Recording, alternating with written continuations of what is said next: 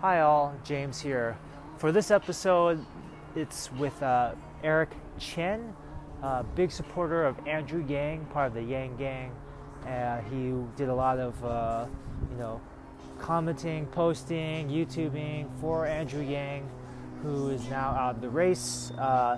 We recorded this prior to Andrew Yang's announcement. We actually recorded this episode back in December 2019. So please disregard some of the outdated comments made in the episode. However, I believe that there's still a lot of good content in regards to, basically promoting a campaign and also some ideas about identity and being Taiwanese and Taiwanese American in the US. So please have a listen, and thanks again for your patience.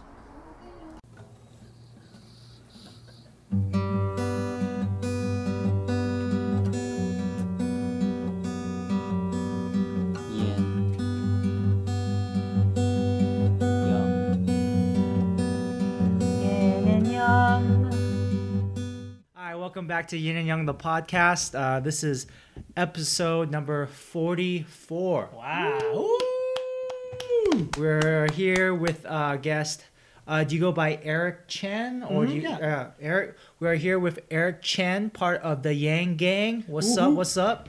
Yo. Right here too. Dan. So basically, we got connected through a mutual friend.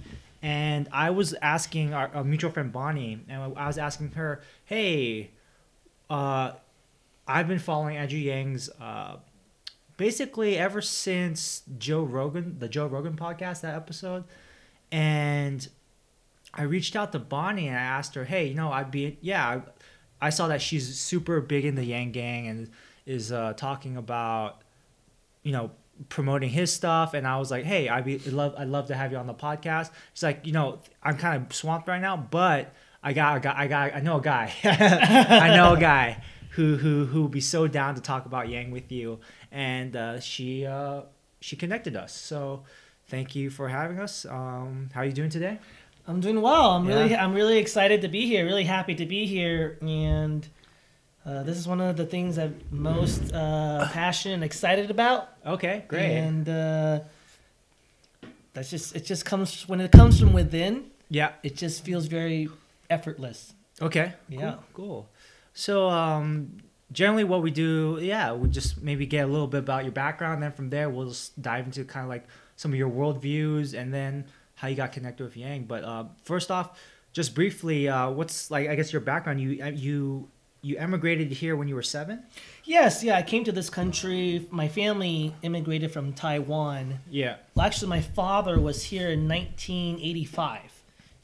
So he came here first to study electrical engineering and get his master's degree. Okay. And then in 1991, that's when my family, after that, then my family immigrated to the United States, and there are many, many obstacles. It actually took us 19 visa attempts for us to successfully immigrate to this country. So imagine 19. Okay. Yeah, imagine being rejected not once, not twice, not 3 times, not 4 times, not 5, not 6, but not 7, not 10, not 12. Is that normal? 19 times or? I don't know. I don't know. I have no basis of comparison to others. Because my dad got a scholarship, and then he came here, then just stayed, I guess. But yeah. Yeah, my dad, he came on a student visa, and I was told that it's very normal for families to be with the student while they're here, but for whatever reason, Uncle Sam did not allow my family to come to be reunited, and that's a very big part of our family history. That's okay. Yeah. So you angry at Uncle Sam, or what's up? Well, that's why when people talk about border, the separation at the border. Yeah. And even though I'm not Latino, even though I never had my family never had to go through the cages and all those things that we see. That's some terrible shit, right? Man. Yeah. But we still did experience family separation in a situation where typically a family would be united, historically speaking. So for whatever reason, we were separated. Yeah. Huh. And do you think that's because you're Asian? Or because the relation, not because you're Asian, but the relationship between Taiwan and the U.S. at the time, or something like that? It's hard to say. I think that it's definitely has to do with the fact that for whatever reason, the U.S. government did not want our family to be together. That's tough, to be here together. So your dad was here, and then to study. Mm-hmm. And then, were you born at that time? Yeah, I was born in Taiwan. Mm-hmm. Yeah. So we just wanted, my parents, they just wanted to be together. So you didn't see your dad for how long? For the first 6-7 years of my life. Wow. That's crazy. Yeah. So then when you met him for the first time when you were 7? Mm-hmm. Yes. Wow. I can still, as I talk to you right now, I can still vividly remember the moment getting off the airplane in LAX and seeing my dad for the very first time in person. I mean, obviously I saw him when I was a baby, but I didn't have any I didn't have any living memory of that, and I still remember the first time I saw him, even as I talk to you right now. What was that experience? Sorry, Dan. Was there an adjustment? I mean, to getting used to living with your dad? Was it like instant connection and then the adjustment period, or how did that work? When you first saw him, what was that like? Yeah, well, I just remember just being really happy to see him, and just running up to him and giving him a big hug. Oh wow, that was just kind of like no stranger danger feeling when you saw him. No, not that. Really? At least from what I can remember, yeah. Did you recognize him immediately? Yeah, I recognized him immediately. Yeah. Okay, because you guys talked on the phone. They didn't have Skype back then. Yeah, we talked on the phone, and I had pictures. Oh, okay, yeah. So, and in terms of the adjustment, I think it was more difficult for my mom. I think it was more, the difficult part was adjusting to living in this country as opposed to living with my dad. Yeah, because when we all came, like it was me, my brother, and then my grandparents. So at the beginning, it was my mom. My mom did not come until I think October or November.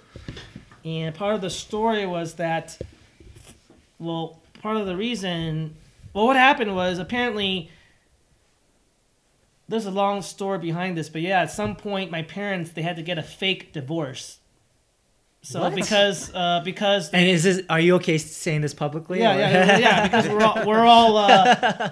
this is all public knowledge. We're all American citizens. We're all American citizens now, and so they had to get. Apparently, the immigration lawyers said that for whatever reason, they didn't want our family to be united.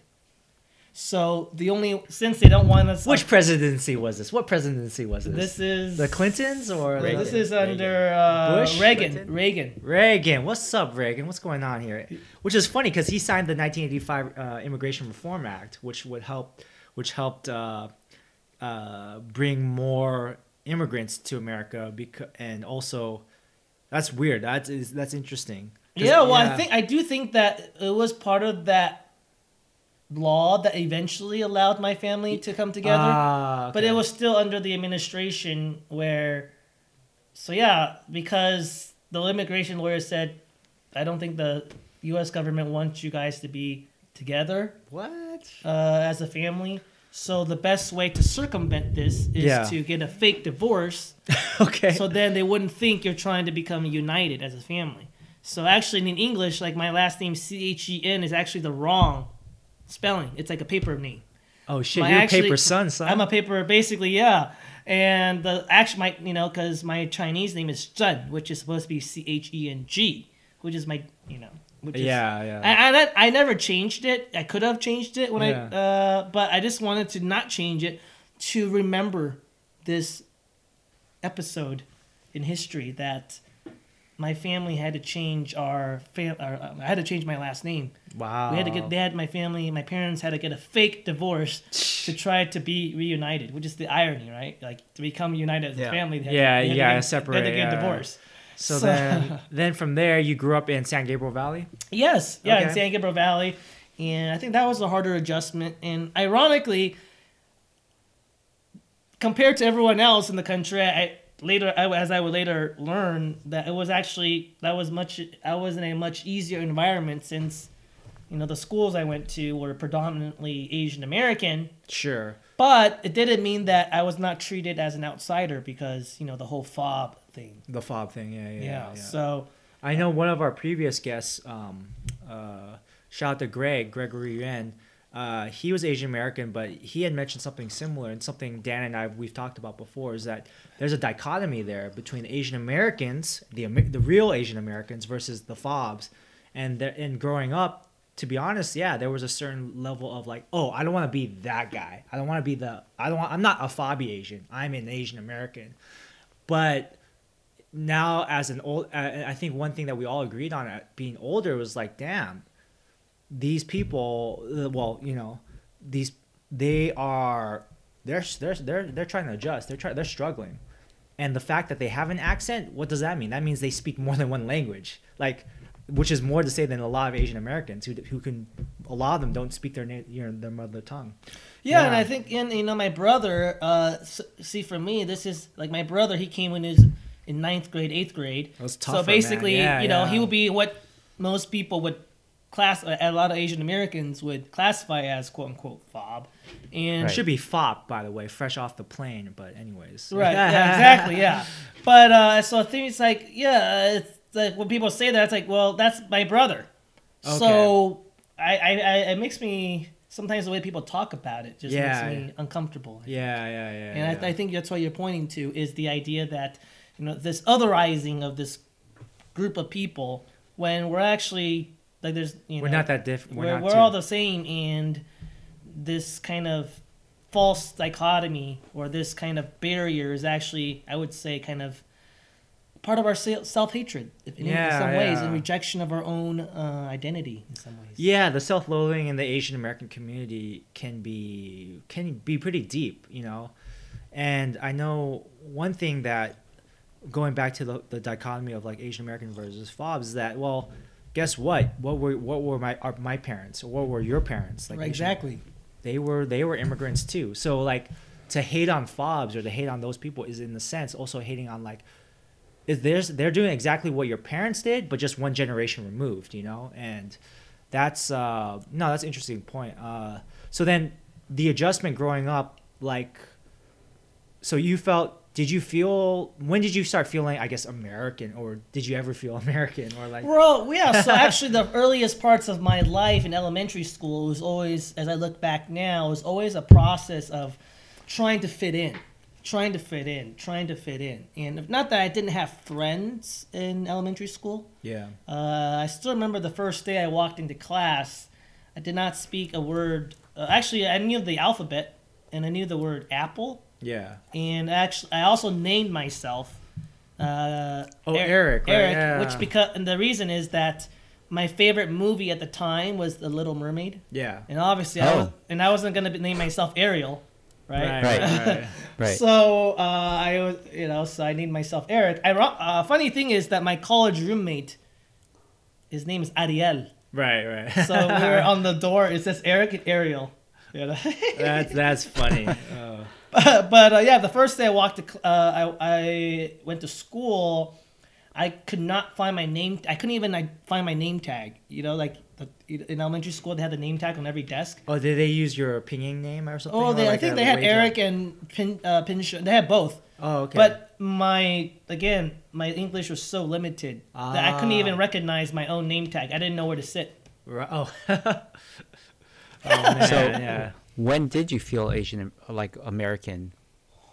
At what age do you think you felt like, or was it a gradual thing and just like one day, just, oh yeah, I'm Asian American? Yeah, I don't know. Versus a Yeah, I think I can't really point back to a moment when I can say, "Oh, I actually fit in now."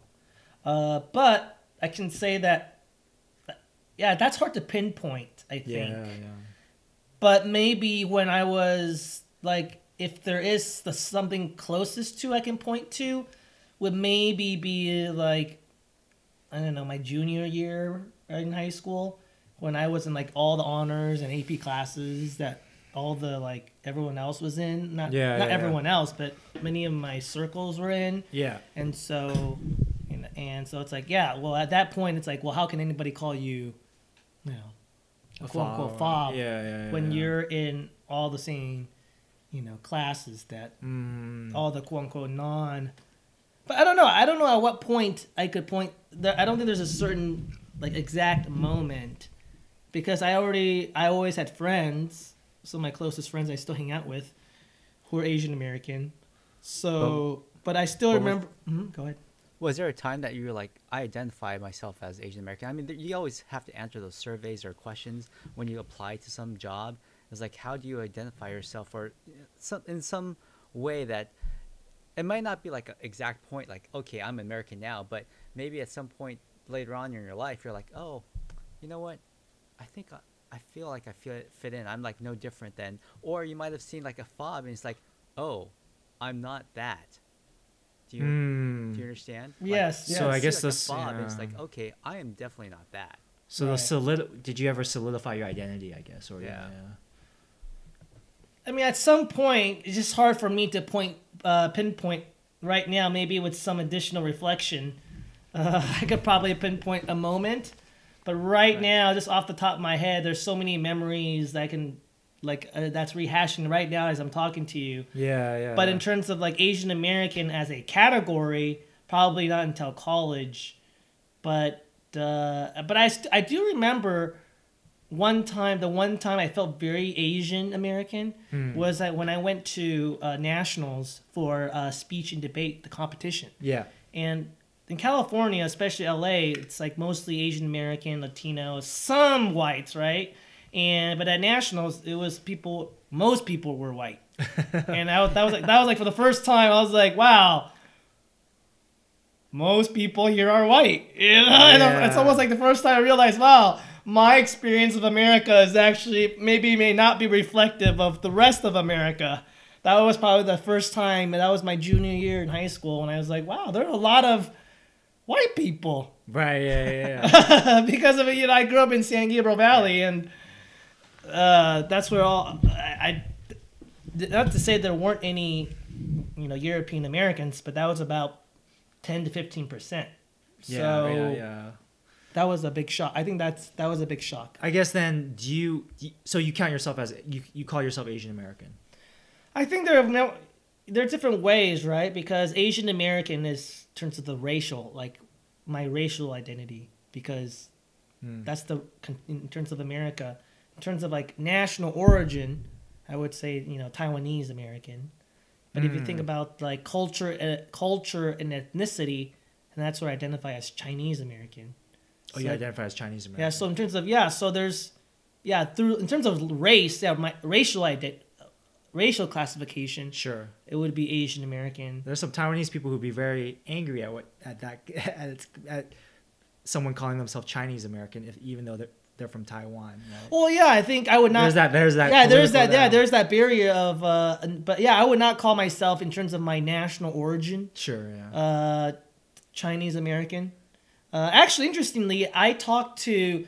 I know we're gonna talk about Andrew Yang. I actually asked Evelyn. I was at the private gathering. Yeah. And I was asking Evelyn how she identified herself. Sure. Yeah. She actually.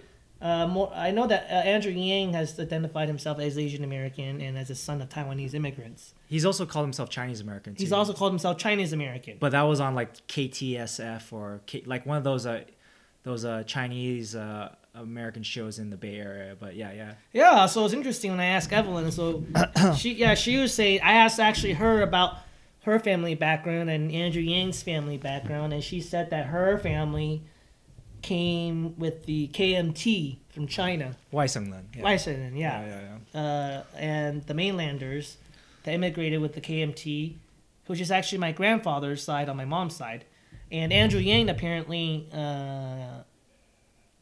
his side of the family is like more native. Bandi. Bandi. Yeah, that's like me. On my dad's side, I looked at the genealogy, and my family immigrated in 1776 from Fujian to Taiwan. Oh, so you're Bunti on that side. Okay, Yeah, so I'm like- that means Bunti means basically native right. born, or like literally means what, original land people, or yeah. Right. Even though we're actually not the original land, because that's the That's our Aboriginals. Technically, that's the Aborigines are the true natives. But if you want, I mean, if we want to get, have you done any 23andMe or anything like No, that? not yet. I haven't done that yet. You know, if your family came back with the Fujian people, maybe some of them got around with some Aborigines. Yeah, they probably. Well, look at my skin complexion, because a lot of people do. A lot of Filipinos or Southeast Asians, they always ask me, like, I have Filipinos because I'm a darker complexion. They're like, they'd be like, "Kumusta ka?" Or like, are you like Filipino? Or even I still remember in my cross country team picture. Yeah. Because when I'm exposed to the sun a lot, I get even darker, and I was literally the darkest person on the entire team. Oh, that's like, we have a lot of dark Latinos on the team, and I was darker. I was darker than the darkest Latino. That's because you got some Aborigine in there, maybe. I don't know. I don't know. I have never done 23? Well, I don't think those guys, like, I don't know how accurate that is. Like, how are they gonna get? Because my understanding of 23andMe is that they're only as accurate as the samples they get. So, like, are they getting any Taiwanese Aboriginal? That's so specific. Like, are they getting any Taiwanese Aboriginal blood samples? Like, I don't. That's hard to say. That's hard to say. Maybe. I mean, shoot, maybe. But anyways, so then I guess if someone asks you, it basically, from what I understand, it's the line of questioning and how that line of questioning affects your answer. So, hey, are you? So if someone asks you where you're from, that's a very broad question. We get that a lot as Asian Americans. Right. You're right. So then. Say, okay, if someone asks you, where's your family from? Taiwan. That's easy. Right. Well, how do you identify? How do you identify yourself? And that's where I actually literally go into the nuance of like, well, it all depends on what you mean. Right. And I said when you look at race, obviously America is going to see me as Asian American. Right. And if you look at the politics, the national origin, that's where I say, my family's from Taiwan, so that makes me Taiwan American. Right, and then on paper, you're American. I'm American. Yeah. So, and I think if you look at a lot of the culture, because there is a lot of cultural history, shared history of the language, I think that's also partially because my mom's side, right, immigrated from mainland China, so that's where I do identify with that Chinese American. Sure, That's Yeah. So maybe that is why I'm more comfortable with identifying. Whereas if both my side parents were Bandira, native, maybe I would not be as comfortable identifying as Chinese American. So Andrew Yang, both sides is Bunti, or apparently. I cannot confirm this 100%. That's what I gathered from talking to Evelyn. I'm not sure if Evelyn is 100% sure either from what I could gather. She didn't say with confidence. Yeah. She just told me, I think Andrew's family is like your dad's side of the family, that they've been there in Taiwan for generations. Yeah. But again, it's still a secondhand source, so I'm not sure. Bottom line, Taiwanese parents from Taiwan. Yes. Yeah. So my parents are from Taiwan. Oh, okay. Yeah. So, and they're both sides are Bunti. So, I strongly identify as Taiwanese American, and I personally would never say Chinese American, even though I have checked that box on the census, because that was the only box. There was no Taiwanese box, but now they're actually the Taiwanese, like a TaiwaneseAmerican.org and some other organizations are pushing to put Taiwanese on the ballot or on the census, because let's be real, like there's a lot of similarities, there's a lot of shared history because of the Civil War in China and then the KMT coming over. But at the same if you're somebody from Taiwan, you're definitely very different than somebody from China, from mainland China. There's a very big cultural difference. And like it's like, first of all, the if we want to get geeky about the government, the current government system, which is communist in China, never had claim to Taiwan. The only government in China that had claim to Taiwan was the Qing Dynasty, right? And then they lost. Well, was it Qing Dynasty? Yeah. Anyways, they lost the war to Japan. Then went to Japan. Anyways, that's like a whole other topic. I can geek out about that stuff too. For a future episode.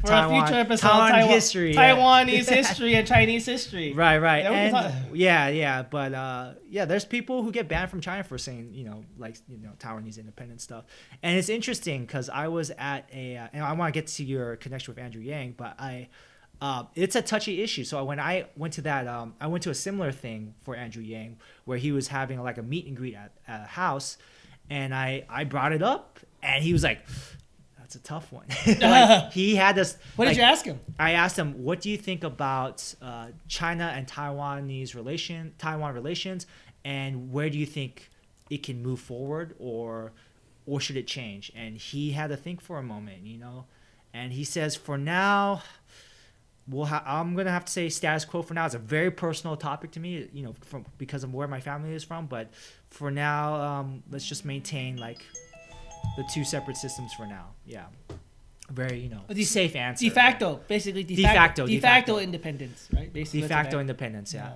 Anyways, Do you think that would be problematic for him if, let's say, he wins the presidency? How is that going to affect his relationships with China? Well, I think that his parents do go to Taiwan, from what I heard, like half the year. So I Right. think he's going to, and if you listen to his rhetoric, he does say that on one hand, he does see some ways in which China and U.S. can cooperate, but he also does see U.S. China as competitors in terms of artificial intelligence and defense for sure, and quantum computing. And, China's killing us in AI. yeah, and because they have so much more data, that's the bottom line. Is Well, see, the thing is, like, what I'm more interested in right now, the U.S. cannot officially recognize Taiwan as a separate country, right? It's its own sovereign country, right. because it would anger China. And if Andrew Yang, who identifies himself as Taiwanese American, who's been there, his family goes back generations. We don't know for sure, but at least on one side, how is that going to affect? How is he going to navigate those things with China itself? Well, that's true. That's I a can't, tough, Yeah, I yeah. can't speak for him, but I do think that it will overall favor Taiwan, right? Because if it's Oh, if yeah. it's if it's a Because place, Because of his connections. yeah, if his parents are there half the time, right? And I do think that that Would he take a call from Tsai Ing-wen? Like Trump did. but I mean, don't you think it'll be more adversarial? in terms of with China, Yeah. Oh, if Second you mean largest if economy. if Andrew Yang gets in the White House, it's more adversarial than say another Yeah. candidate. it's hard. Yeah, it's hard to say. I do think that he's gonna try to. I think from what I've heard, he Yeah. is gonna walk the fine line of like cooperation in terms of things like climate change. Yeah. Right. In terms of ways in which you can still do business, but at the same time, he is very vocal about the fact that China, you are infringing upon copyright and intellectual property theft, and recognizing those things. And China's being a get- competitor. Yeah. Yeah, sorry. But they're from what I understand, correct me if I'm wrong, they're also meddling with our election as well. Right. With same with the Russian bots and stuff. So like their hands are not completely clean either. So, and I know from what I've seen from the debates, Andrew Yang has been very vocal about like, don't mess with our elections. Right. Like, that's considered like, that's an act of aggression.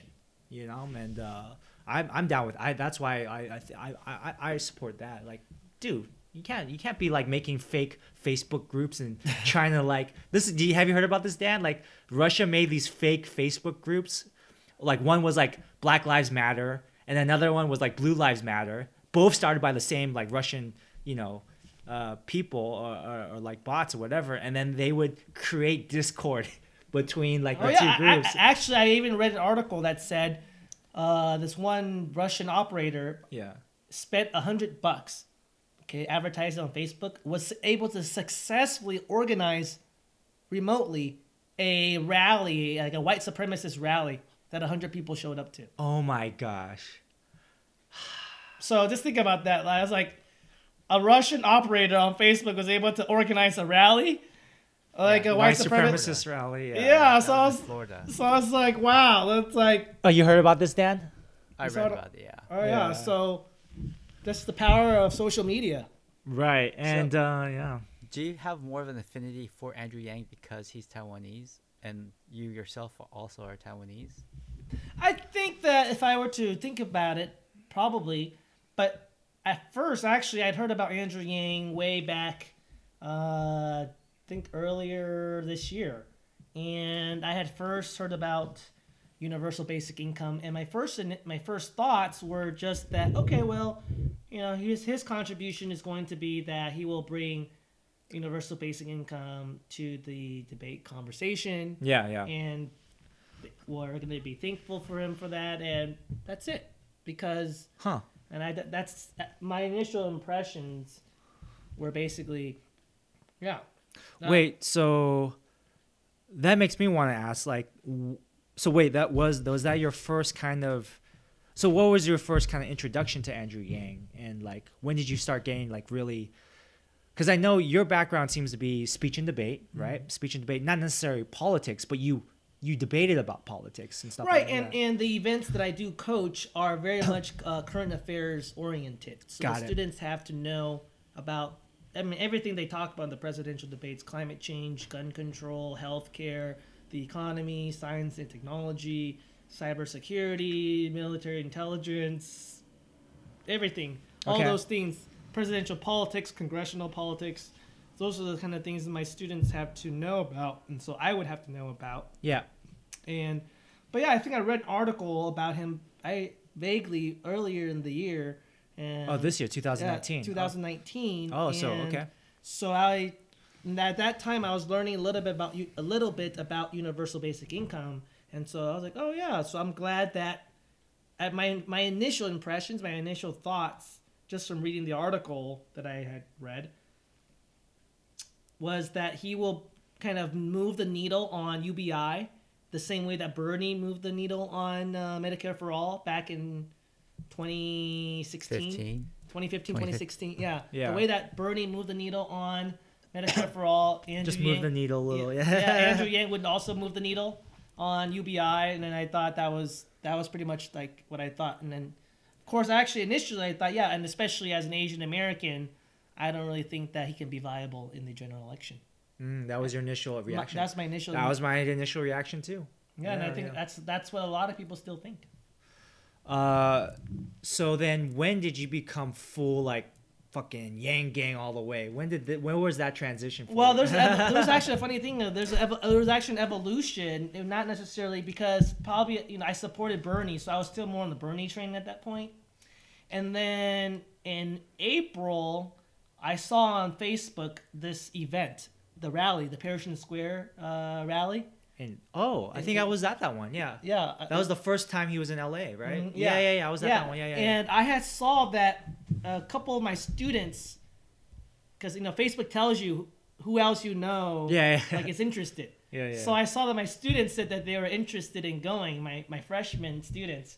So I messaged them. I was like, hey, I saw that you guys were interested in the Andrew Yang rally. They're like, yeah, we want to go. Are you going to go?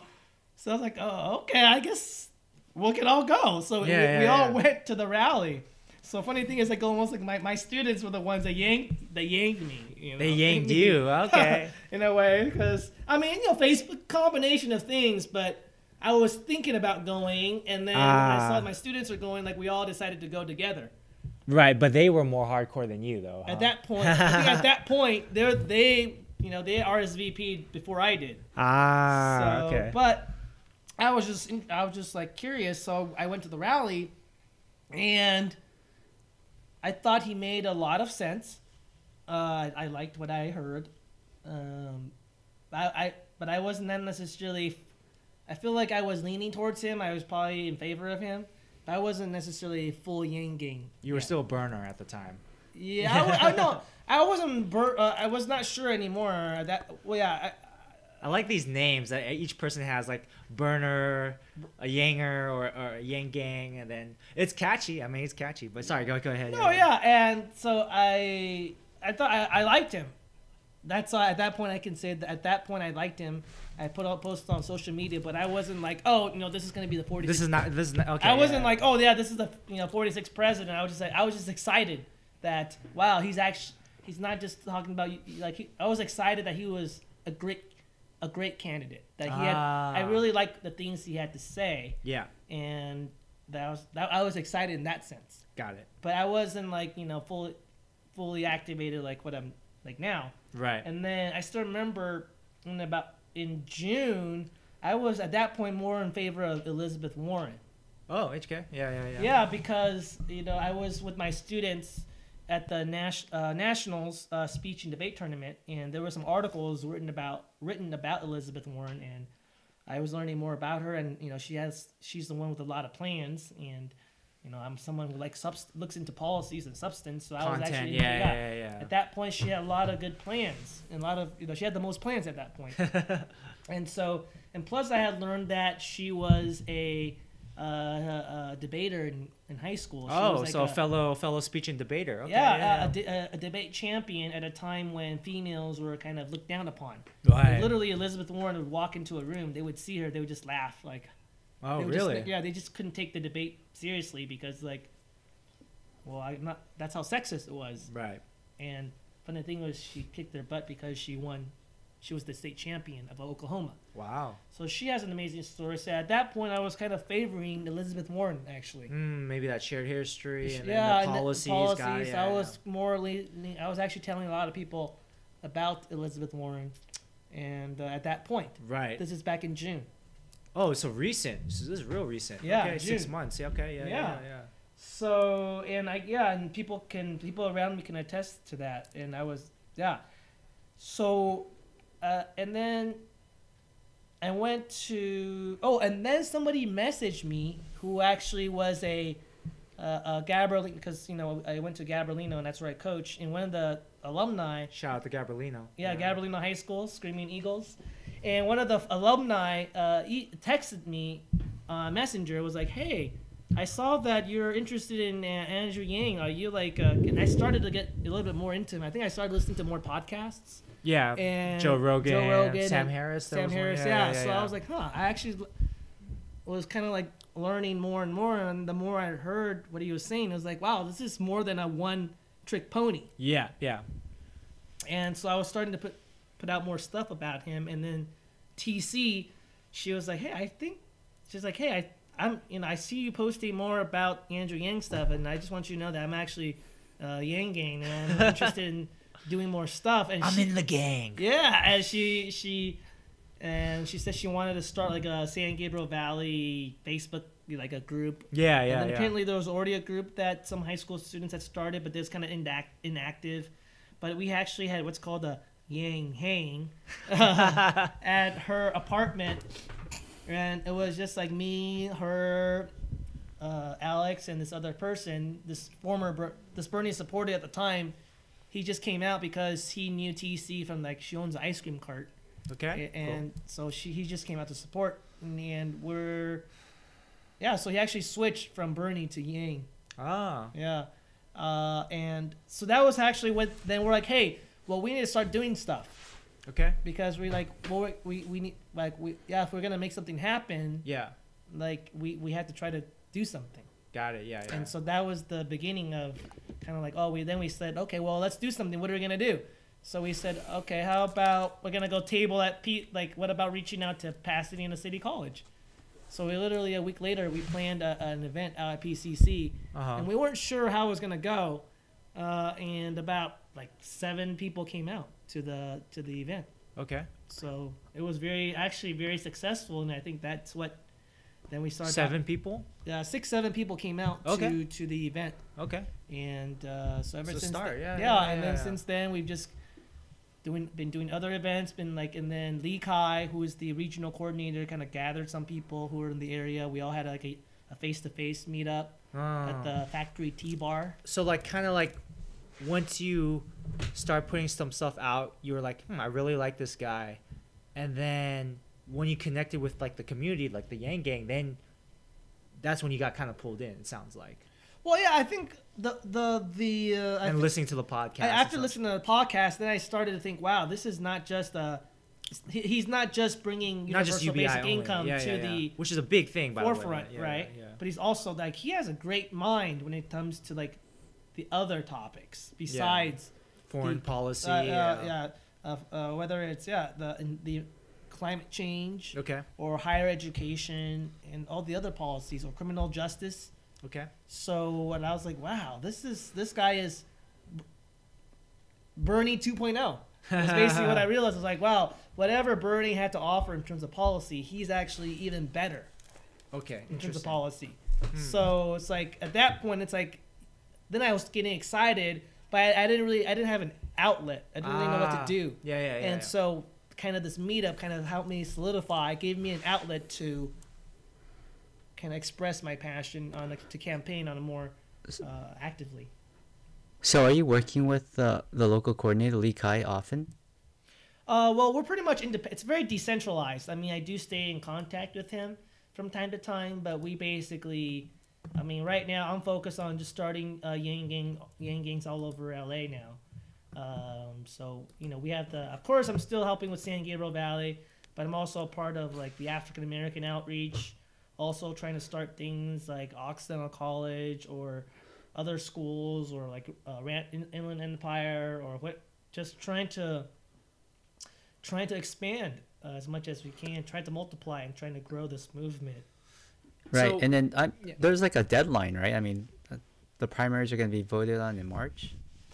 Yeah, I mean, in California, it's He qualified for the debate. Yeah, he did qualify for the December debate, so that's next Thursday. But there's still some drama around that, of course, with the whole union, and none of them are gonna. I don't know if you heard. No. What? Yeah, so basically, Bernie, Warren, and Yang initially, they all decided that they were not gonna attend because it's at LMU. Well, at first it was at UCLA, then there was some union issue, then they changed the venue to LMU. And then apparently there's some labor dispute issue at LMU with the labor union with all the food workers and the custodians or whatnot. Oh, okay. So then they all said, well, we're not going to debate at LMU. We're not going to cross the picket line for the debate. For the debate. So after that, like Biden and everybody else joined in. So apparently all seven said they're not going to cross the picket line. And so right now we're not. I mean, where the debate's gonna be held. the debate's going to be probably going to happen, but we're not. But there's still some drama. The venue. Yeah, venue. Yeah. So there's still some and I feel bad for the organizers. Yeah. That's a logistical nightmare. nightmare. Yeah, because Yeah. people have already booked their flights to come in and their hotels, and so I mean, it's Right. So yeah, he did qualify for the debate. I mean, he's in the top 7. Yeah. So that's Is Pete Buttigieg still in there? yeah. Pete Buttigieg. Yes. is The still- copycat, that motherfucker. Actually, everybody's copying. Even Bernie. After the second debate, where at the closing, Andrew Yang was like, we're here with our makeup, our faces, with our rehearsed lines, and yeah. you know, And someone's arguing yeah, about my tie. Yeah, and playing our part in this reality TV show. Sure. Okay. Yeah. And then the But, next I day, mean- yeah, go ahead. That's what they're doing, right? I mean, that's the point of having these people with diverse viewpoints stay in the race. It's like move the needle. Like you said, you want to move the needle, and Andrew Yang being there is moving the needle, and other people are adopting those things. Right. Right? No. Yeah. His point was saying that a lot of times we're not talking about things of substance. Instead of talking about Right. the policies, we're talking about my tie. We're talking about these meaningless rehearsed attack lines on whatever, and like this. Instead of focusing on the real issues, how we're going to create innovative and creative solutions for America's problems, a lot of times it Right. becomes this reality show about the drama. Like, oh, we got to make sure Biden attacks Pete, and Pete, Kamala attacks Biden, and Biden, it becomes this Yeah. drama. And the next day, Bernie Sanders appears on Joe Rogan. And is like, yeah, the debate it's a reality show, reality TV show. Right. And then even Biden was recently saying that, because there's a line, Andrew Yang, in his stump speech, is that, the kids are not all right. Right. The kids are not all right. Yeah, that we need to be able to look at our kids in the eye and say that, your country loves you, your country values you, and you're going to be all right. And then Joe Biden adopted that line recently, saying that, our kids are not all right. And it's like... That's yeah. I mean, I guess there's no one owns these words, but like Andrew Yang was one of the first to bring them up, and I hate to say it, but it makes me feel like white kids copying Asian kids' homework in Yeah. school. Like that's how But I again- know. Again, though, that's a whole point. At some point or another, all these people with like diverse ideas, and it's going to solidify into one Democratic nominee, right? And they're going to adopt the best. And what you want to do is have all these diverse people, and then the person who's going to finally come out of the Democratic primary is going to have all the best parts of everyone else to go against. Actually, or that's use that as policy. that's why Andrew Yang said. He said that at the end of the Democratic nomination process, either I'm going to be the candidate, or either I'm going to be the nominee, or whoever is the nominee is going to sound just like me. That's Right, but, I pretty mean, smart. Yeah, yeah. It's not just them. It's not just Andrew Yang, but everybody else, right? Like Right, the, exactly. the Medicare for All thing is like originally Bernie's, but now it's like shifted a little bit here and there. I think I read somewhere that Hillary wanted Medicare for All back in the 90s, and she was trying to get that passed through when her husband was president. So Yeah, actually, She yeah. was So making she was the original. If you want to talk about Medicare for all, I mean, she didn't use that term Medicare for all, but she was trying to get universal health care passed because she Right. did a research on all the other healthcare systems, and she was trying to get universal health. She was basically trying to get to single payer at that time in right. in the early 90s, and of course that one commercial basically sunk her efforts. And there was Yeah. so much smear campaign like, oh, nepotism and Which commercial was this one? there's one commercial, these like two elderly couples, and they said that they can't see their doctor anymore or whatever. It was like a scare tactic, and it worked like a charm. And so basically, that ad just destroyed any efforts at Advertising, marketing it's crazy. It's so powerful, you know. Yeah, yeah. But- Yeah, I the mean, cycle. that's- Yeah. that's what all political campaigns have to be, right? Because I've actually Psychological sat in, like, warfare. on like Yeah. well, I've sat in on a strategy meeting for a mayoral race, and they were talking about how the position and choosing the right words is very important. And I think right now Yang Gang is actually a great marketing slogan. That's a marketing thing, right? Yang Gang. It's very catchy. Oh yeah, yeah. So the other things that the other candidates are lacking is that they don't have like a single message. The Democratic Party is very bad at messaging, whereas like the Republicans are really great at it. Trump, as evil as he is, he's like lock her up. It's very easy to remember. Build the wall. Very easy to remember. Democrats don't have anything like that. They have like this long, huge paragraph explaining what they want you to do or what they want to do, but they can't boil it down to like 3 words. Yeah, and I think, and that's why I think Andrew Yang is like, that's another reason why he's best qualified, because his marketing techniques and tactics and his messaging just cuts right through all the BS. Like, for example, Right. his whole thing is it's a trickle up economy. Trickle up. That's what he wants. Yeah. That's this whole UBI like, is gonna- how does universal basic income, how is it going to help the American people? It's going to trickle up. It's going to trickle up from the people all the way up to the businesses to the government, and everything's going to trickle. It's a trickle up economics. I mean, I also look at your hat, right? Math, make America think harder, right? Yeah. this is like the antithesis to MAGA, right? Right, And- make America great and again. especially- and especially, and people ask him, well, universal basic income, isn't that like the freedom dividend? Right. Isn't that like socialism and communism? And he's Right. like, nope, it's not. It's capitalism where income doesn't start at zero. Right. So his market, and even like the giveaway at the debate. So he, at the second debate, I don't know was it the third debate, I think.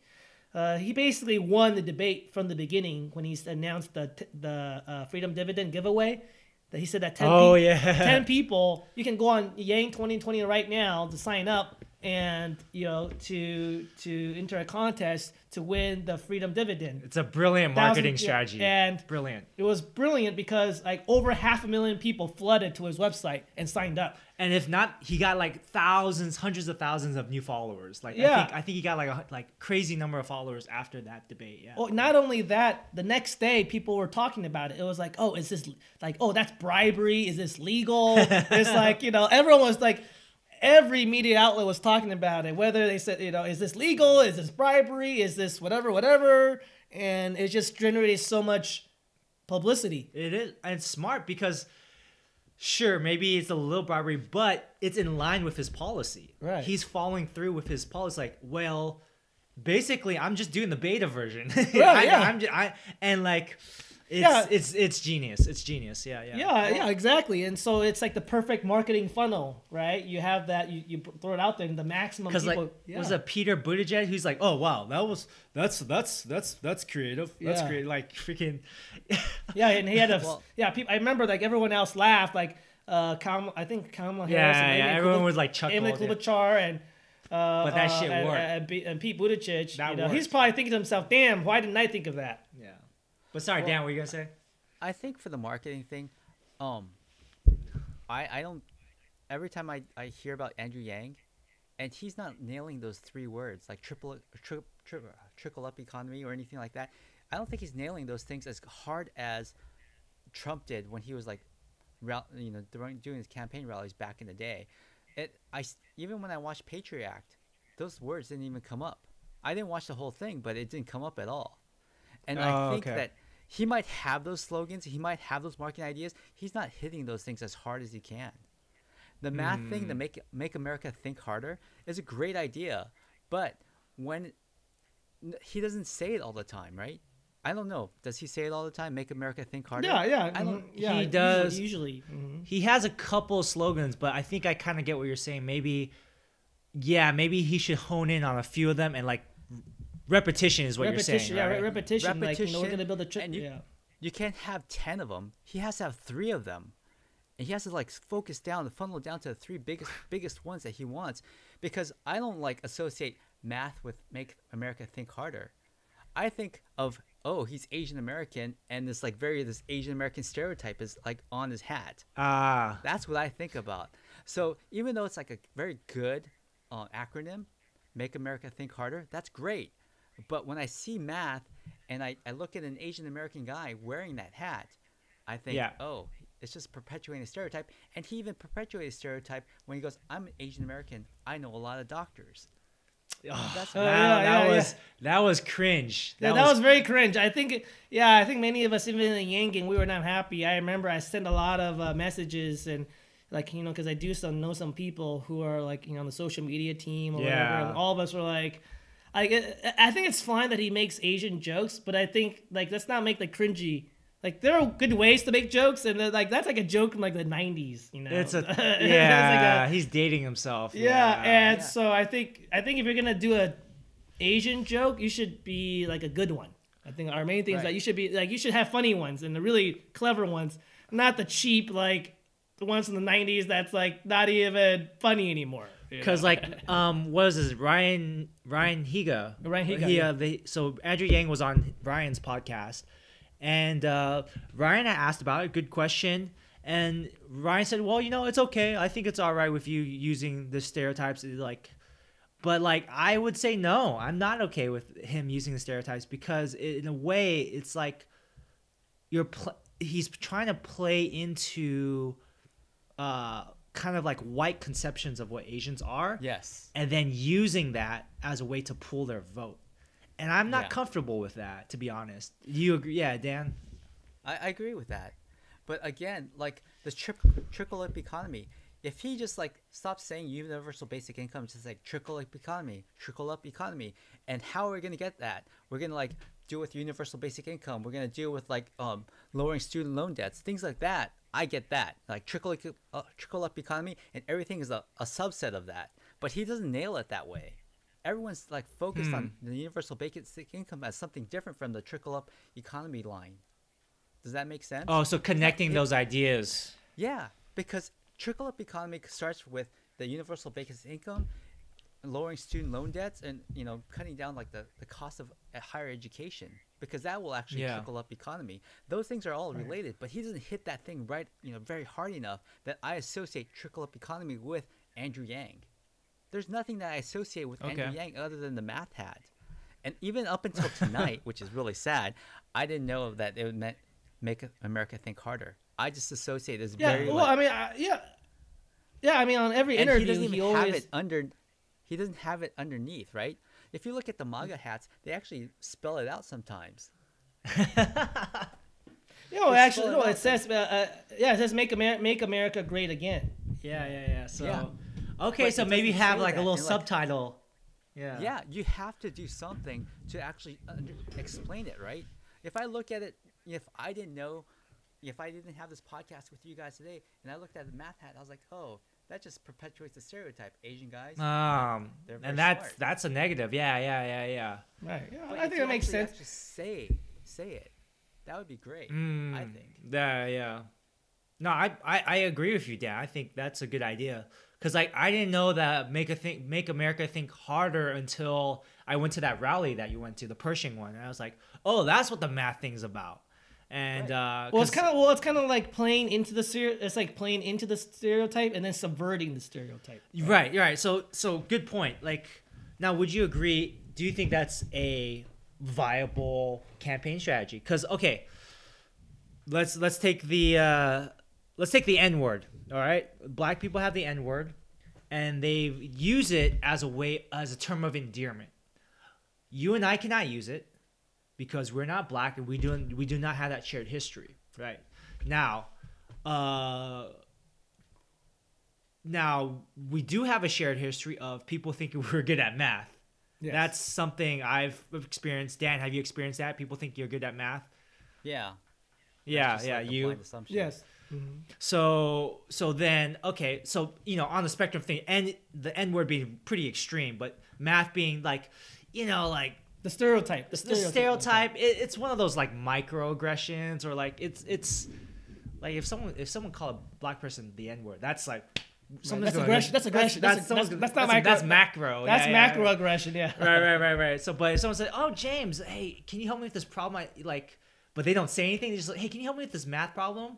And there's like 10 other people near me, So, anyways, do you think that's a viable thing to subvert stereotypes? Do you think that's a viable campaign strategy for Yang or in general? I guess. Yeah. Well, I think that ever since that many Asian Americans, actually, I heard that he was on this one conference call with like some Yang Gang people. Cool. And one person was literally like, we're not happy with, the way that you keep saying some of these jokes. Yeah. And he listened, and if you've noticed, ever since that whole where you joked around about like, oh, so I know a lot of doctors, like you don't see him making that many Asian jokes anymore. Ever since the doctor joke, I've noticed that. Yeah, ever since the doctor joke, he doesn't. I mean, the only joke he does say is the opposite of Donald Trump is an Asian man who loves math and Right. math, but he always follows it up with, and math stands for Make America Think Harder. So he's always making sure to. It's like he kind of is like ha ha ha ha the stereotype, and then he subverts the stereotype. I was kind of disappointed when on the Patriot Act he did not solve that math problem. Oh really? Yeah. He was like, it must be C. Yeah. Yeah, I was just like, come on, you got to give it a try, Eric, I just want I really want him to do better, and I think with you and you reaching out to other communities, I would probably like help with the messaging. Trickle up economy is great, but there's way too many syllables. You can just like cut it down to trickle up, and how the things actually mean trickle up, right? The UBI, the Medicare for all, the tuition, all those things are all trickle up. Those are all ideas related to trickle up, and how you can actually say this is it. Andrew Yang's all about trickle up. How is he going to do the trickle up? He's going to do UBI. He's going to do Medicare for all. How does that affect trickle up? This is how it's going to do. Cut down medical costs, and then you're going to have some income. And then what else is there? The tuition is very important, right? You want to trickle up the economy. Affordable. You're going to be affordable. But all the business are. People are going to have more money to spend. Right. That means that they're going to be able to. Dan, I would say that Andrew Yang he's been on a lot of interviews. And I think for the most part, that's what that's the messaging that he's been giving.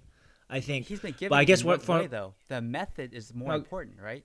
Again, the Democratic parties, they all have great ideas, great policy ideas, but it's not very clear cut. It's not very small and bite sizes that people can actually consume. It's not a lock her up. It's not a build the wall. It's not this or that. Who's going to pay for it? Drain the swamp or fake swamp, news. Yeah. 3 words, very short. Monosyllabic almost, right? Drain the swamp, build the wall, lock her up. They're all monosyllabic. People can chant those things. But if you say trickle up economy, you can't chant that. Trickle up. Yeah. Simpler. No, the chant is there's a chant that's like Yang bucks trickle up. Yang bucks trickle up. Yang bucks trickle up. Yeah, because Right, Yang so- bucks, it's like $1,000. Yeah. So But if you something. can I do mean- that, trickle up, and then, but it doesn't have to be Yang bucks only, right? It shouldn't just be associated with the UBI. You have to say, Yeah. okay, with Medicare for All, how is that going to help you? You're going to cut down your medical costs, and if you don't have to worry about your medical costs, that's a trickle up economy as well. How the tuitions, cutting down student loan debts. Those are two different things, right? Student loan debt is like the people who already have it, and lowering the cost of tuition is for people who haven't gone to school yet. So those are all related to trickle up. And if you can just like have him convey that, like trickle up. I believe in trickle up, trickle up, trickle up. What do you want? Trickle up. And then how are you going to get it? UBI, Medicare for all those things. You make it really simple. And I think that would be much more impactful than explain every single little detail. It's great that he has all those things if he has to get into it in a debate, but I think that that's what he should do. Personally, Well, I did read an article about how basically how Andrew Yang, he has the right narrative to beat Donald Right. Trump, because if you think about it, Donald Trump's saying that his whole thing is that make America great again because because you're all suffering, and the reason why America's not great anymore is that because the immigration, right? Immigrants in Mexico and China and all that, right? So Which is bullshit. He's blaming on immigration. Andrew Yang saying no, it's not immigration, it's automation. It's automation, yeah. So like everyone like there has to be in every story there has to be a villain, and so in Donald Trump's narrative, immigration is the villain, and in Andrew Yang's narrative, it's like actually it's not immigration. You go to the factories, it's not immigrants doing your jobs, it's the robots doing your jobs. Right. And his counter narrative to build a wall and make Mexico pay for it is we're going to give $1,000 a month and make Amazon pay for it. Right. So that's like the counter narrative. It's like he has. I mean, Amazon has been paying zero in tax, has paid zero in taxes. That he's repeated that thousands of times. it's like, Yeah. Make $1,000 a month. How's it going to pay for it? It's like Jeff Bezos. Yeah, it's like build a wall, make Mexico pay for it. Andrew Yang's like $1,000 a month and make Amazon pay for it. Right. So I think in Right. that sense, he does have like the perfect counter narrative to. He does But have- I do see your point of like he needs to have that kind of the catchy phrase like trickle up, Monosyllabic, trickle, yeah. like trickle up, like the locker up, trickle up, right? Lock him up, lock Three him up. syllables. Three Yeah, syllables. math. 3 syllables works, right? Yeah. Build a wall, Yeah. lock them up, drain the swamp, all that stuff. So I think, personally, if I were to go to like reach out to other places, Occidental College or Loyola Marymount or Cal Poly Pomona, all these like really heavily Asian American, well, not Occidental College, but Cal Poly Pomona or something like that, I would probably like do that. Just like make it very simple. And then how is that trickle up going to work? Then you can start expounding upon the different parts of his policies. Most Right. Americans worry about themselves first and how it's going to be affected. Foreign policy is something that they should know about when they get into further along in the debate. But a lot of Americans do not care about foreign policy. Oh yeah, of course. Yeah, and I actually read an article. It's called on CNBC, and they have what's called the Moody Indicator Index, something like Uh-huh. that. And basically, it's a predictor. It's a model, right? Based Right. on economics. So unemployment numbers, stock market numbers, like different these superficial economic indicators. And in the past, they pretty much predicted almost every presidential election. Oh, wow. Yeah, because as you just said, people vote with their pocketbooks. Like they're not gonna care. Like Yeah. the bottom line is They the care- bottom line is the bottom line, right? Right. And so basically, unless you have a bold economic plan, given the fact that unemployment is historically low, and even though of course that's fake news, but again, perception is a reality, right? And stock market being at record high, even though most Americans don't even own, like something like 10% of Americans own 80% of all stocks. Right. And the bottom 50% of Americans like basically own no stock. But Right. again, perception is a reality, right? And then GDP keeps going up and up. And also Donald Trump having this incumbent advantage, basically, unless there's somebody has a better economic plan of trickle up, Yeah. something similar to trickle up, then he's basically going to win in a landslide even though he might lose the majority vote, the general vote, Yeah. but he's He- still going yeah. to win the electoral college. Basically, is what the model projects.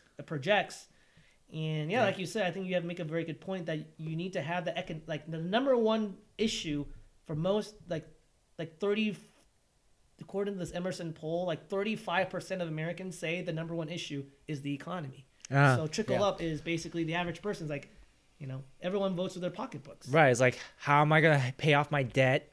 How am I going to pay off a unforeseen medical emergency? Like, these are big issues. And one kind of to switch gears, one thing that has been brought up to me when I speak to people who are very hesitant about Yang is that, sure, Trump was an outsider, but look at how he's doing. Yang's an outsider. One very smart individual I know, very savvy about politics, told me like he likes Yang, but he doesn't know how to get things done in Washington because he's an outsider. Elizabeth Warren, Bernie Sanders, these are two senators who know how to play this who know how to get shit done, or sorry, excuse my language, how to get things done In DC, in DC. It's a fair point, right? Because they're part of the system. Even though Bernie has marketed himself as someone who's very for the people, and he seems to be, and I believe the guy. The guy's been fighting for civil rights for his whole career. He's still part of the system. He's a senator, right?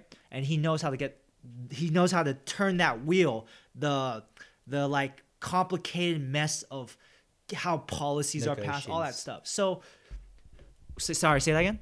Negotiations. Negotiations. Hold on, negotiations. So then my question is, how is Andrew Yang better positioned than say a Bernie Sanders or Elizabeth Warren? It's a fair point. They've worked in the system. They've voted for things. They've got some things done.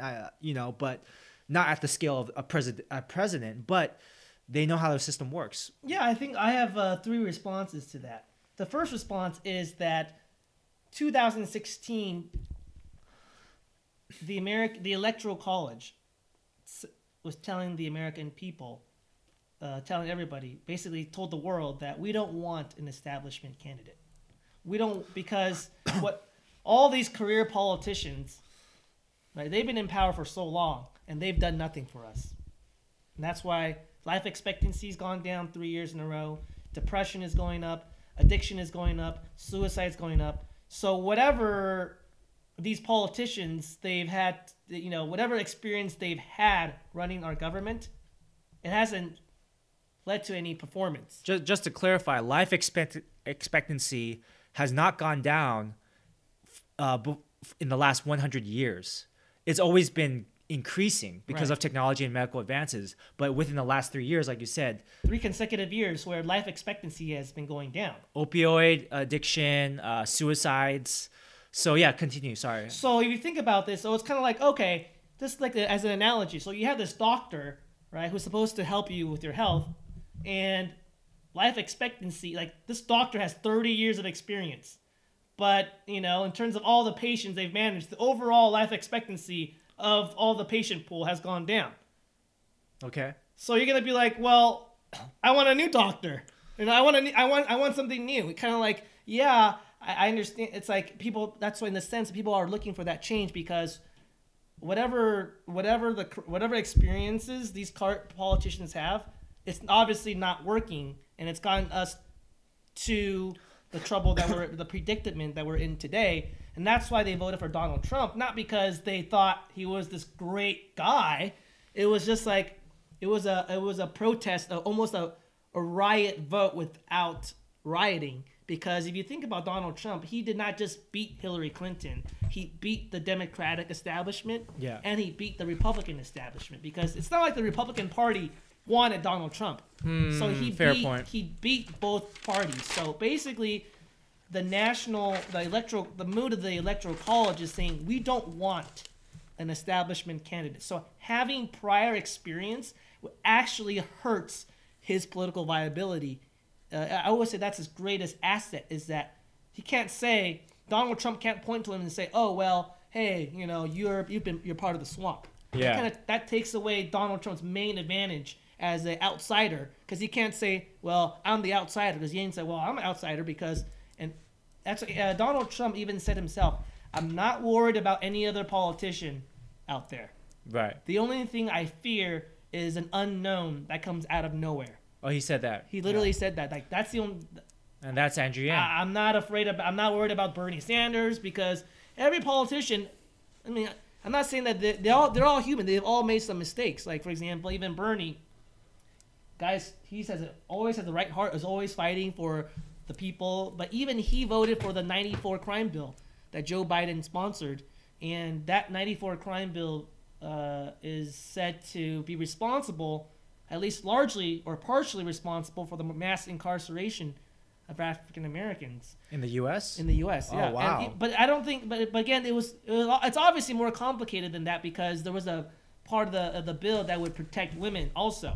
Oh, But I think Bernie Sanders mentioned that as a defense. Yeah, right, yeah, but yeah. that is to say that every politician is going to have a tarnished record. Like, no one's perfect. The bottom line is no one's perfect. Because there's all these things, these bills, there's all these little add-ons. Yeah. You know? Yeah. Yeah, and Right. even there was even a bill that basically Bernie voted against this bill that will allow student loan, people with student loans to declare bankruptcy. Oh. And he actually, I don't think, again, his heart is in the right place. I'm not saying that he, intentionally is trying to hurt the people. Yeah. But basically, we're all human. We're all going to make mistakes. And so that, in that sense, that not having any political experience is actually an asset in terms of viability in the general election. So then, I guess what I'm curious then is, does that attract you?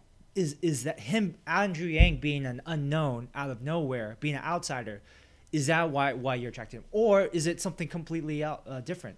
It's not what attracts me, but it is a bonus in terms of it's a favor in that way. It's a favorable matchup. And you look at presidential history, recent presidential history, it's always an outsider that wins. You look at Jimmy Carter.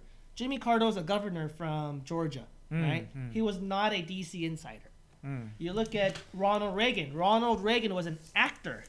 Yeah. From California. Of course, yeah, he was a governor, but again, he was not a DC insider. Right. Yeah. You look at Bill Clinton. Bill Clinton was not a DC insider. He was from Arkansas. Right? You look at George Bush. George W. Bush. He was not an insider. He was an outsider from Texas. You look at Barack Obama. He was not. He had barely been elected to the Senate, and everyone's like, you have no, same thing. You have. Where's your track record, Barack Obama? You have no experience of getting anything done. You were barely elected, right? It's the same narrative. Like, how can, you have no DC experience. You haven't even sponsored any legislation. You haven't gotten anything passed in Congress, Barack Obama. How can you, it's the same argument, right? Sure, yeah, Why yeah, are yeah, you yeah. qualified to become president versus Hillary Clinton? I mean, think about that. Oh, Barack Obama versus Hillary Clinton. I mean, how much more experience Hillary Clinton had at that point in politics right. as first lady, trying to get universal health care passed. Sure, and yeah. she had way more experience. And I got you. Yeah. And of So- course, Donald Trump having no political experience. No, it seems- yeah. so, basically, you look at all the pattern. It's like, well, being an outsider is actually that has not prevented, these previous presidents from governing effectively. Yeah. And the last point is, I think Andrew Yang has said that if he is elected, he would prefer a vice president that has the insider knowledge, because he knows. He kind of, he's like. It's not completely useless. Right. I mean, yeah. So he is saying that he acknowledges that he is not a DC insider. So he would, as president. Well, if I mean, elected president, he would want to. Isn't Mayor Buttigieg Sorry, were you- also then a DC out? Mayor Buttigieg? Yeah, Mayor. Wouldn't he be considered outside? Yeah, Mayor Buttigieg would be an outsider, and you can also say the same thing, that he has no experience in DC either. And so, and those two do have the outsider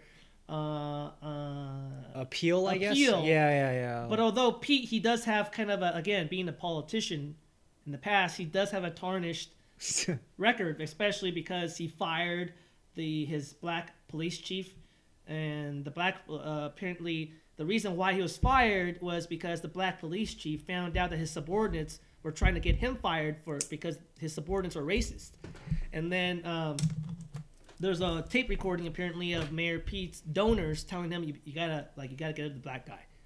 Yeah, so basically, again, really? that's where being a politician is. Like, if you're a politician in America, you're gonna have skeletons in your closet because you had to compromise at some point. You had to capitulate to the donor class. You had to do something shady. You had to make some kind of compromise to get to where you are. Right. And again, that's where the non-establishment factor weighs in. Of like, oh well, yeah, like Americans don't want a politician. Right. So one thing I want to kind of circle back to is one thing that we chatted about before is like the Asian or racial lens, and how basically. So few things that have been addressed in the presidential debate. Asian guys getting ignored. Yes. And specifically Andrew Yang getting ignored on the debate stage. 32 minutes. Like, yeah, he was not asked a question for 32 minutes, right? Or like, yeah. And they said, Evelyn said that he raised his hand and he raised both hands. He did the burner. He raised both hands. He did the Bernie. He did the Bernie. You know, he was like, hey, hello. You know, so what is he supposed to do at that point? So yeah, and this is maybe ties into a deeper feeling of. So there's this book called The Invisible Man, written by I think Ralph. Is it James Baldwin? It was Ellison, I believe. Ellison, yeah. And he was a black man, and he wrote about this feeling of invisibility in America, where like people would not look him in the eye, ignore him. Now, I think things have changed. I think things are still hard. I'm not African American, but I think there have been major improvements in that area. Now, as far as the Asian or Asian American community, for instance, for any of us to say the N-word now is very, very aggressive, macro-aggressive, right? Now, if someone were to call me a chink or something like that, it would be pretty bad, but it seems more acceptable. So if we were to do a social experiment, walking down the street, a white guy sees me and a black friend, and he calls the black friend the N-word, that's totally socially unacceptable. If he said, "Oh, chink" to me, that would be somehow, and this is the feeling I get. I don't know if you feel this way. Somehow a little bit more acceptable than if you call the black guy. It's not a nice thing to say, but it's not as bad as the N-word, basically. It's not as bad as the N-word. Jeremy Lin, he would get fouled so many times when he was in the NBA. And like I think they were looking at the numbers, and like it was like a lot of referees were letting him get fouled, you know? And there's just this feeling of being an Asian, particularly Asian man, but also I think Asian American women experience this too, is like racism against Asians seems to be more acceptable than racism against blacks. Well, and then the other thing is that there's also like less fear of a backlash. Like, can you imagine if Andrew Yang was African American and then they ignored him for 32 minutes? That would be racist. Right? That would everyone would be like, oh my gosh, MSNBC is the most racist channel, like the most racist host in America. Like, how can you silence a black man for 30? Like, how could you not let a black man? This is a return to the Jim Crow era. This is right here. This is facts. MSNBC put out all these posters, over a dozen posters, graphics of presidential candidates, and Andrew Yang was not on any of them. That's ridiculous. They had a poster. I spoke to Andrew Yang at that rally, and I asked him, like, wait, so do you think there is such a thing as maybe, like, you know, a bias against Asians? And he's like, you know, like, I don't want to, like, I thought things have moved forward, but, like, I feel like I've been a victim of it. They put out MSNBC put out a list of diverse candidates of color. That's a smaller pool. Right. he was not on it. What's I guess we're white now. Apparently, look, this is white now. I don't know. Yeah, I don't know. I guess my question is, okay, am I crazy? Like, is it true that Asian Americans, racism against Asian Americans seems more acceptable, and you feel that Andrew Yang has been a victim of that? And how can we move forward from that? Yeah. Well, I do think it's because that people feel like there's going to be less backlash, and so it's like if you. What do you mean by backlash? Like for example, if Andrew Yang was African American and all of a sudden. Oh, like your debate example. Yeah, debate example, and imagine what how people will react and how the African American community. Like Cory Booker, like if they ignored if Cory Booker. If it was Cory Booker and he didn't get a question like 32 minutes. And he always got the least amount of speaking time. And just imagine it's not Andrew Yang, it's Cory Booker. Every time he always he always gets the least amount of speaking time. He doesn't get to speak until 32 minutes in. I think there will be national outrage that an African American person in the 21st century doesn't get to speak. Now I think there's some level of outrage, but I think there's not the same level of this is injustice. It's just like, oh, well, okay, well, maybe because he was Asian, but, he's just an Asian guy. Right. It seems that Asian people, especially Asian people, and white people too, let's be honest, are reticent or they're hesitant to call out race as an issue.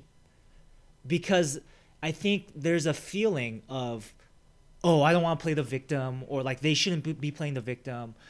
Like Asian Americans, this maybe going back to that whole maybe self-loathing or maybe internalized racism of like, oh, we don't want to we don't want to make waves. We don't want to rock the boat.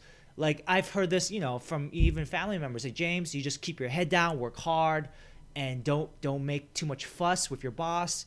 You'll just focus on doing your job. Just do your job. Just make sure you get a paycheck. Study hard in school. Get a good job. Find a good wife. Make sure your supervisors like you. Like always be on the good. Always give on the good presents. Side. Yeah. Don't cause any trouble. Just focus. Make sure you have.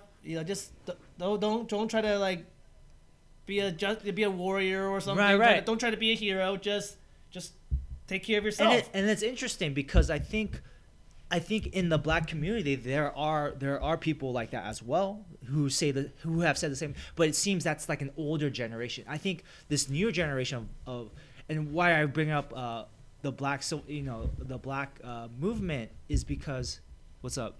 You're out of the picture. Oh yeah, sorry. the Black movement is more like it seems that they have already recognized the what's the word the weakness in that kind of mentality of like, oh, we're gonna get ahead. And let's be fair. Let's look at the numbers. I looked at Andrew Yang's book, right? And Asian American, he does a race breakdown. Like, yeah, Asian Americans, they are economically, financially doing better, but why is it that we're still lacking in leadership roles, politics? And also CEOs, C-level, the bamboo ceiling, they say, right? And also representation as well. We're lacking, in media and politics. And it's been changing because of Crazy Rich Asians, but that's not the end all be all. Let's be honest, like there's still a lot more room to grow. So I think Andrew Yang's candidacy for me, it has brought the attention of like, America is not a white or Black country only. It's also, there's Asian Americans here. We have, our Native American brothers and sisters. We have, our brown brothers and sisters. So it's, I think one thing that you've touched upon in past podcasts is that he needs to get the Black vote, right?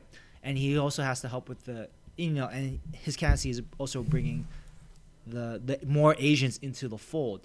How important do you think, and how important is the race element, you think? His Asianness, I guess. Well, that's the thing is, I do have a number of friends or people that I've encountered who kind of even, and especially among older Asian Americans, kind of the first generation, they're like, well, he can't win because he's Asian. Why do you think that? Why do you think they think that way? Well, those, like my mom's like saying something like, well, well, mainstream media and mainstream society doesn't accept it, Mm. and that's why they, blacked him out, right? So something like that, that's a sign that they don't accept. Like, how can he win if? Of course, I always challenged her, and I said, well, the traditional media is no longer mainstream media. A good point. It's a dying media. So we need to, first of all, we need to change the framework and say, like, I asked my mom, I was like, I don't see you watching, like, traditional television. You're on YouTube all day. Yeah. So I was like, YouTube, Facebook, that's the new traditional media. Yang Gang on YouTube they hit hard. Those YouTube comments, like I could be watching like a Buttigieg YouTube video, and then you look in the comments. First comment is like, Yang is better.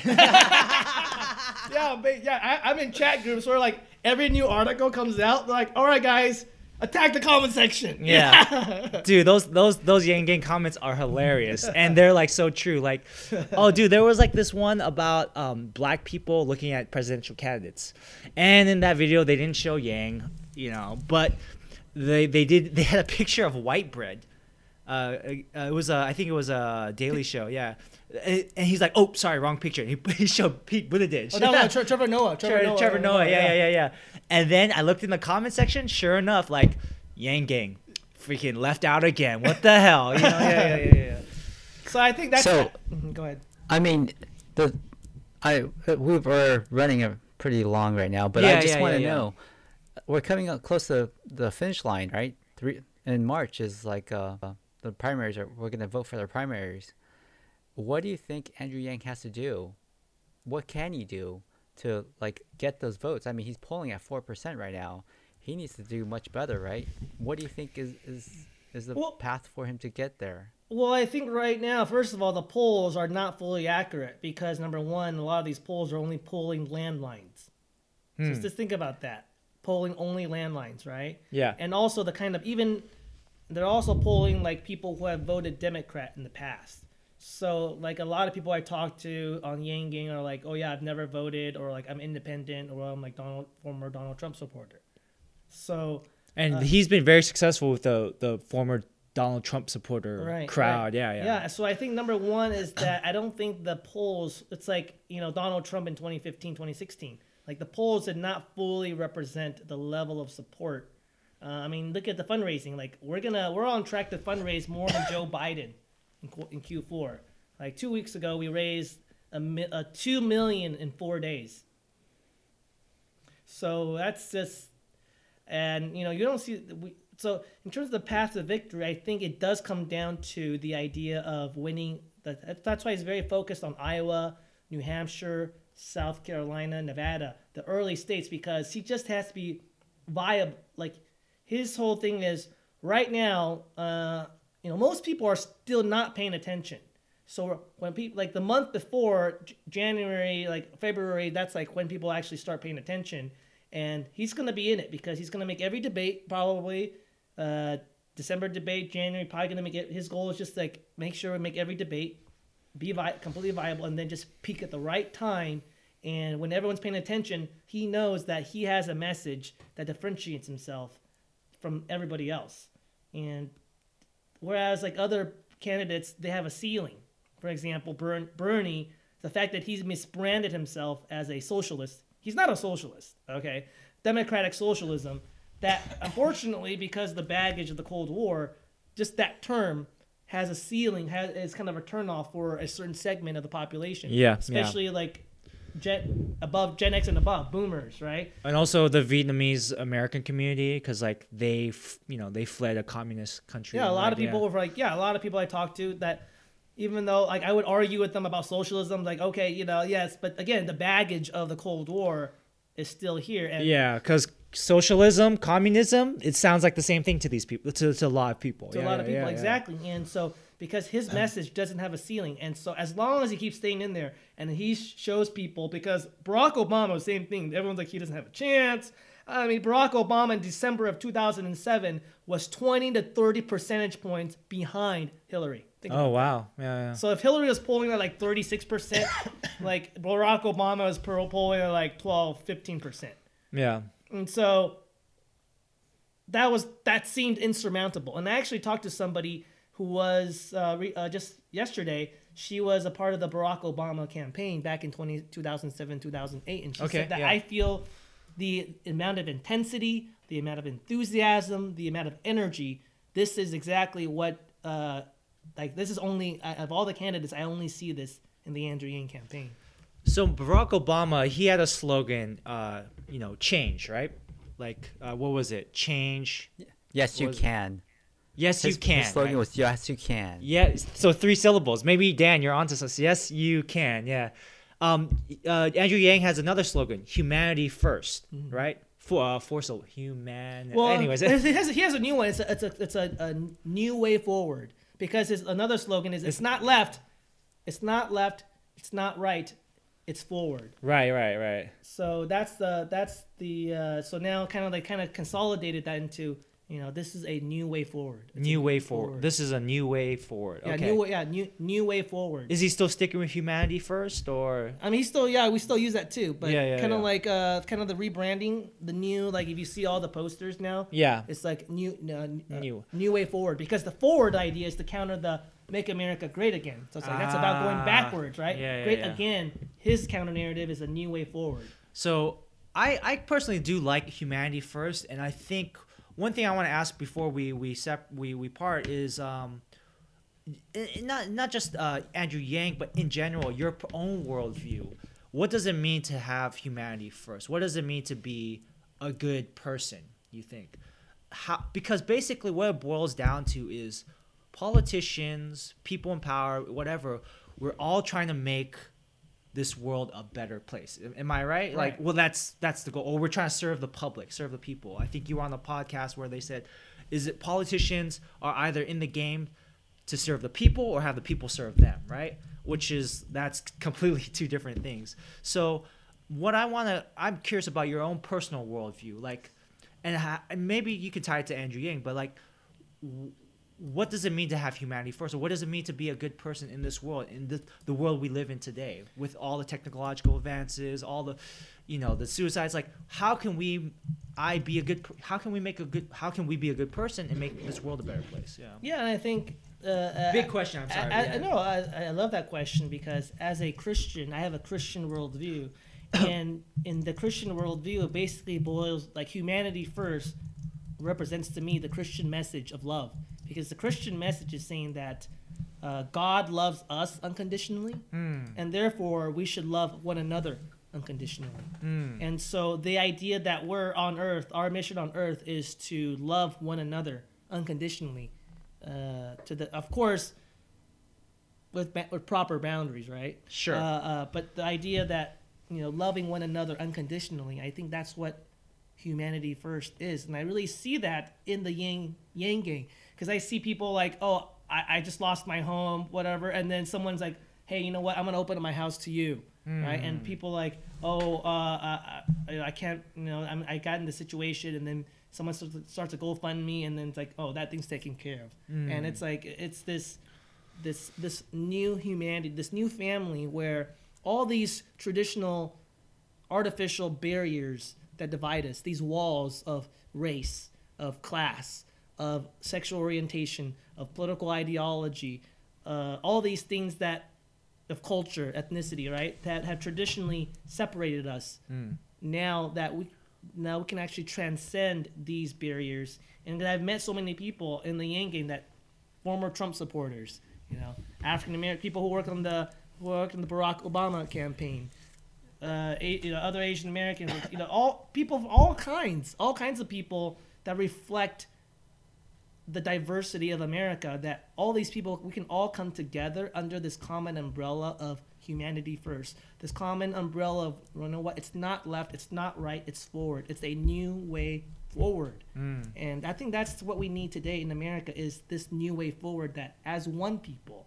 And then especially there's one person, she shared about why she's in the Yang Gang, and she said that it's because for the first time in a very long time, my family can actually talk about politics and have some common ground because of Andrew Yang. And that's something powerful, and that if he can You know, there's a joke that if he can unite the comment section Yeah. of a YouTube video, then he can unite this country. Right. Right. And that's recognizing our common humanity as human beings, and I think that reflects the Christian message of our unconditional love. Our love your neighbor as yourself.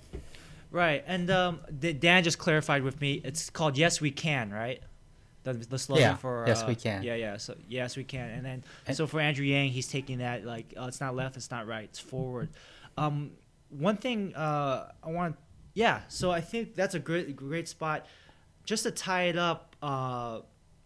One thing I did like about Andrew Yang too was that there was a lot of demonization of Trump supporters, and in the when Trump was first elected, it's like I saw things. It was really bad on Facebook or Instagram, whatever. Like if you are a Trump supporter, I want to unfriend you. I don't ever want to see you again. Blah blah blah.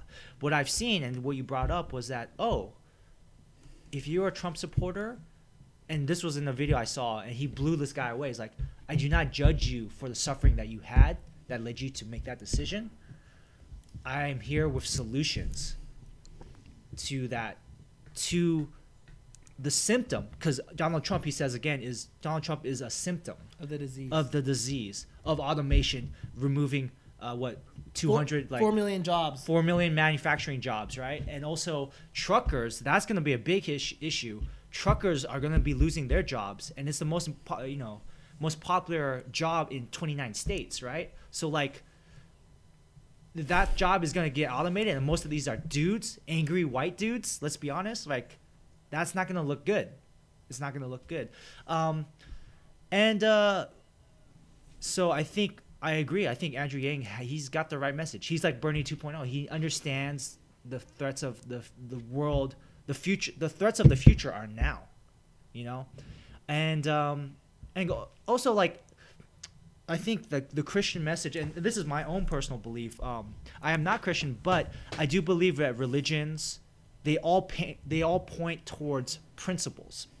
So Dan and I are martial artists, and we talk about how, like, sure, there's all these different styles, but at the end of the day, they're all principles of what's really important are the principles. And the principle of Christianity, of Islam, and of Buddhism, and of a lot of the world religions is humanity and finding common love for each other, Because at the end of the day, and in Buddhism, they talk about how life is suffering, right? Life ain't easy. But if we have love for each other, if we can treat each other with love, you know what? Maybe life ain't so bad. Maybe that's not. Anyways, any last thoughts before we go into our we have a language corner section, but any last thoughts you want to share? Yeah, and you talk about the suffering. I think that's the beauty of the Andrew Yang campaign is that, as dark, it's recognizing the stark and dark reality that we live in, but it's also very optimistic because, we know the world is worse than we think. We know that life expectancy is going down. We live in a terrible place, but you know what? There is hope.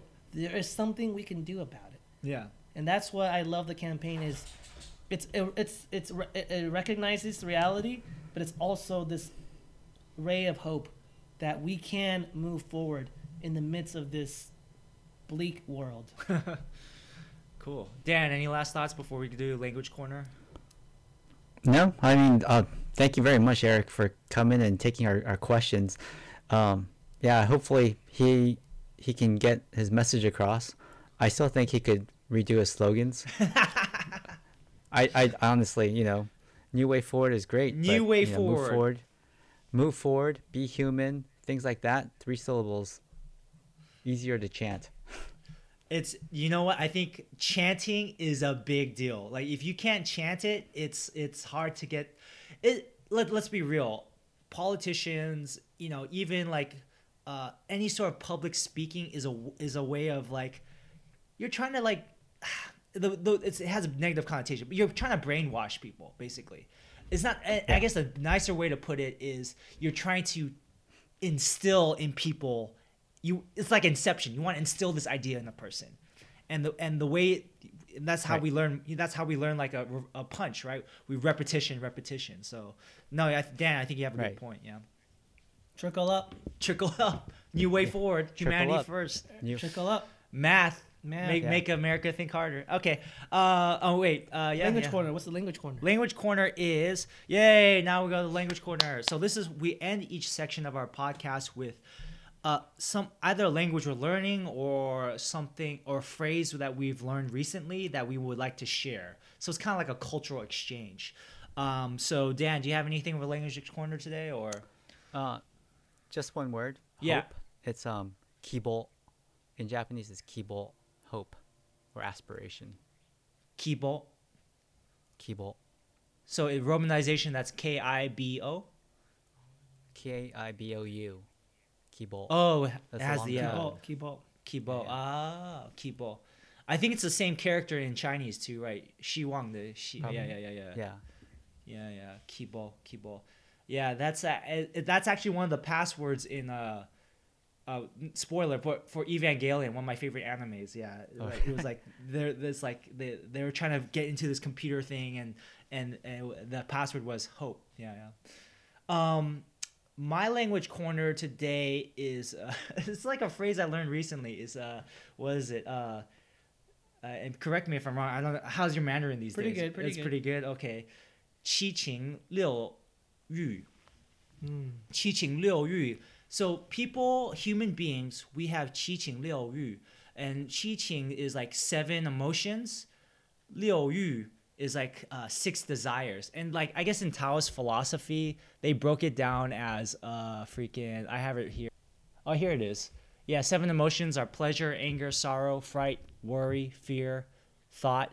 And then 6 desires would be, I believe it was eyes.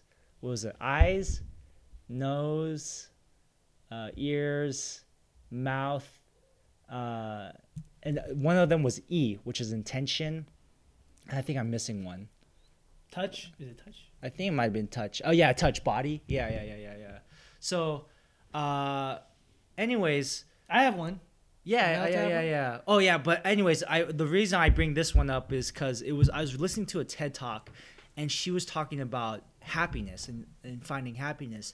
And as humans, we have 七情六欲. We have all these emotions, we have all these desires, which are fine, you know. And I think it's kind of like recognizing that, you know, recognizing these things, but also realizing like what we want. Not being led by them, but in the sense be like, well, understand what we really want, and also realizing maybe I'm not looking for validation from someone. I'm not looking for a certain like basically having the desire come from a right place, coming from a true place. You know, I think in Christianity they talk about like. You know, living God's will, right? And I think for me as a secular person, I find as far as desires and stuff, you know, desire suffering, they say in Buddha, it causes suffering, and it's very true from my experience. But I think what has helped me is recognizing like my own desires and trying to come from a pure place. Like it's coming from this idea of this my true self, you know, or true spirit, you know, to use more spiritual term. So anyways, that's something I've been thinking about these days. But anyways, yeah, what's your language? Yeah, mine's the Chinese term 危机, which means like crisis, right? 危机 is 危机, yeah, 危机. Yeah, 危机. So 危 is, but if you break up 危机, it means 危 is kind of danger, right? And 机 is 机会, opportunity. So in every crisis, there's both a danger and an opportunity. And I think that kind of represents where we are right now, that we're in the crisis. We're in the middle of this crisis. It could be, yes, it is. There are plenty of dangers. Yeah. But there are also ample opportunities to move forward.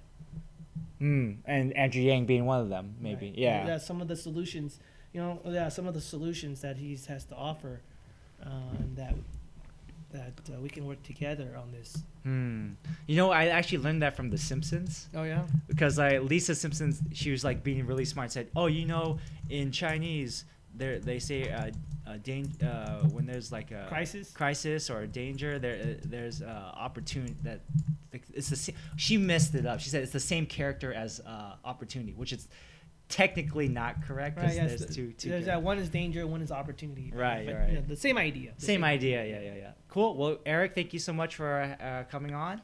Thank you. Yeah. Thank you That's for this good. time. Wei Ji. Yeah. All right. Thank you very much. Cool. So this is James. Signing off. You want to go sign off for us? All right, this is Eric and signing off. And this then is Yin Dan? signing off. This is Yin All signing right. Take off. care, man. Bye. All right. Have a good one. Everyone take care.